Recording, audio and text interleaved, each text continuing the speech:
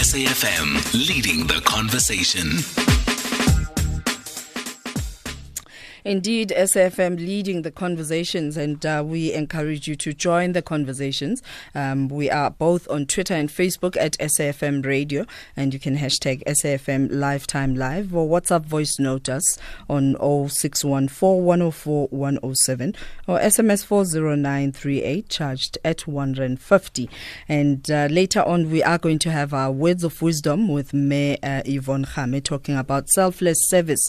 Talking about selfless service, we're reflecting on a great granddaddy to some who gave of himself. We're celebrating 100 years of a selfless service yesterday, and today we're reflecting on a book called Grandad Mandela. Utamkhulu, great granddad to them. And joining us in studio is Zazi Mandela. Good afternoon, Zazi. Hi. And we're also joined by Zwilene Mandela. Good afternoon. Hi. Hi. So, Zazi, you found the picture. Tell us about this book. You found the picture, and what question did you ask your grandmother? I asked my grandmother, where did he grow up? And who are we talking about? Zazi Mandela. No, I'm talking about your grandfather. Tell us who your grandfather is. My grandfather is Nelson Mandela. Okay, and what was the answer? He was born in Mvezo, but he grew up in Kunu. Aha! I love your pronunciation on Unu.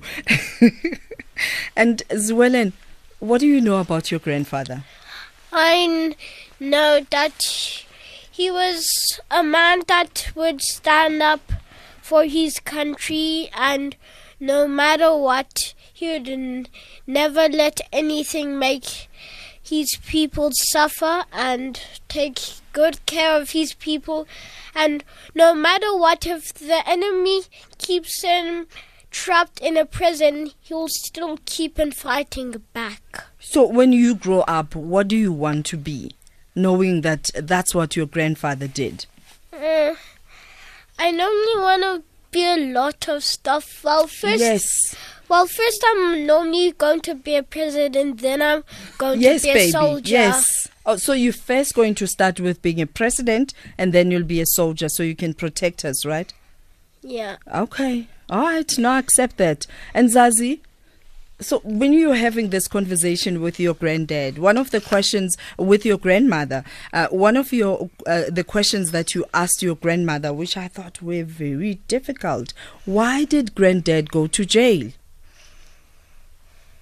And what did Grandma say?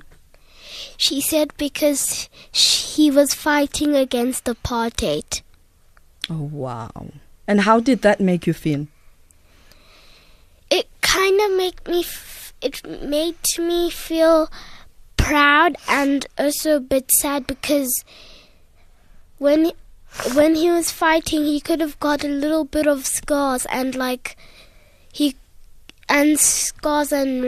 lots of sores. Wow. And how did that make you feel, Zwilene? It made me feel quite sad, and the part I was interested about is just why did white people start doing this to the country of black South Africans? And what did Grandma say when you asked that question? I normally didn't ask that question. Well, I asked why were they doing that? Then she told me because they were wanting the country all for themselves. Oh, and Granddad wanted the country to be shared amongst everybody, right? Yes. Let's talk about the Legacy Project, because this was put together by the Legacy Project. And joining us, because I'm very emotional right now and broody all at the damn same time. Representing the Legacy Project is Lindo Mandela, who is Makoti Wagwamadiba. Good afternoon and welcome. Good afternoon. And she's mummy. How proud are you? Let's start there. How proud are you? I'm so incredibly proud, and I think I'm also a little bit scared because, you know, they get to interface with really glaring, uncomfortable topics, you know, and to hear them reiterating those kinds of concepts with such in-depth understanding makes me feel sad, because a part of their own innocence around how they viewed the world has been taken away from them. But I think it's also an empowering feeling at the same time, and this purely because they are able to invoke their own human rights and autonomy of selves wherever they go, because they've got this kind of background that backs them up. That's the wind beneath their sails, and I think so very proud I am. Would you say that this is a part of identity, getting to know who you are, where you're from, and I mean, in a way, it's a process of conversations that adults need to have, and dodging these conversations. Huge part of our identity, because the central point of it is really around family, and where we come from. And I think that the world a lot of the time tries to divorce us from one another in ways that we're not able to respond back. And I think what's happening, particularly my observations within the Mandela family, is that there is this individualization of this grand statesman that makes him a one-man show, and really he was a grandfather. He was a father. He was a husband to absolutely 2 families. Absolutely. Yeah? And this 3 is actually. Three. Grandad. 3. He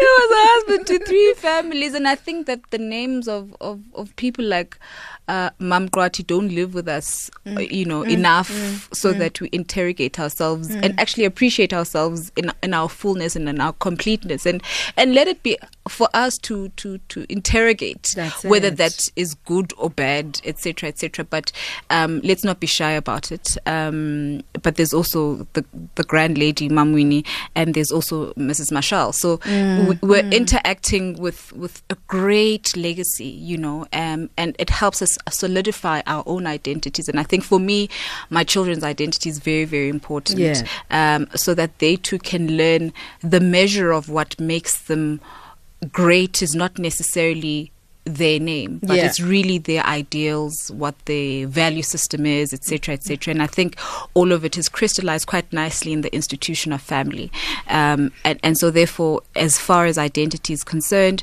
I think it's a big project for all of us to undertake. But the closest we can activate that kind of project is if we start to really look at the family dynamic and family structure. And get to know who we are. Absolutely. And let's talk about the Legacy Project. And I love the fact that your logo is about this tree. Yes. Could it be that you're connecting us to our family tree? Yes. Get to know Imvelaphi yakho in order for you to map where you're heading to. I mean, our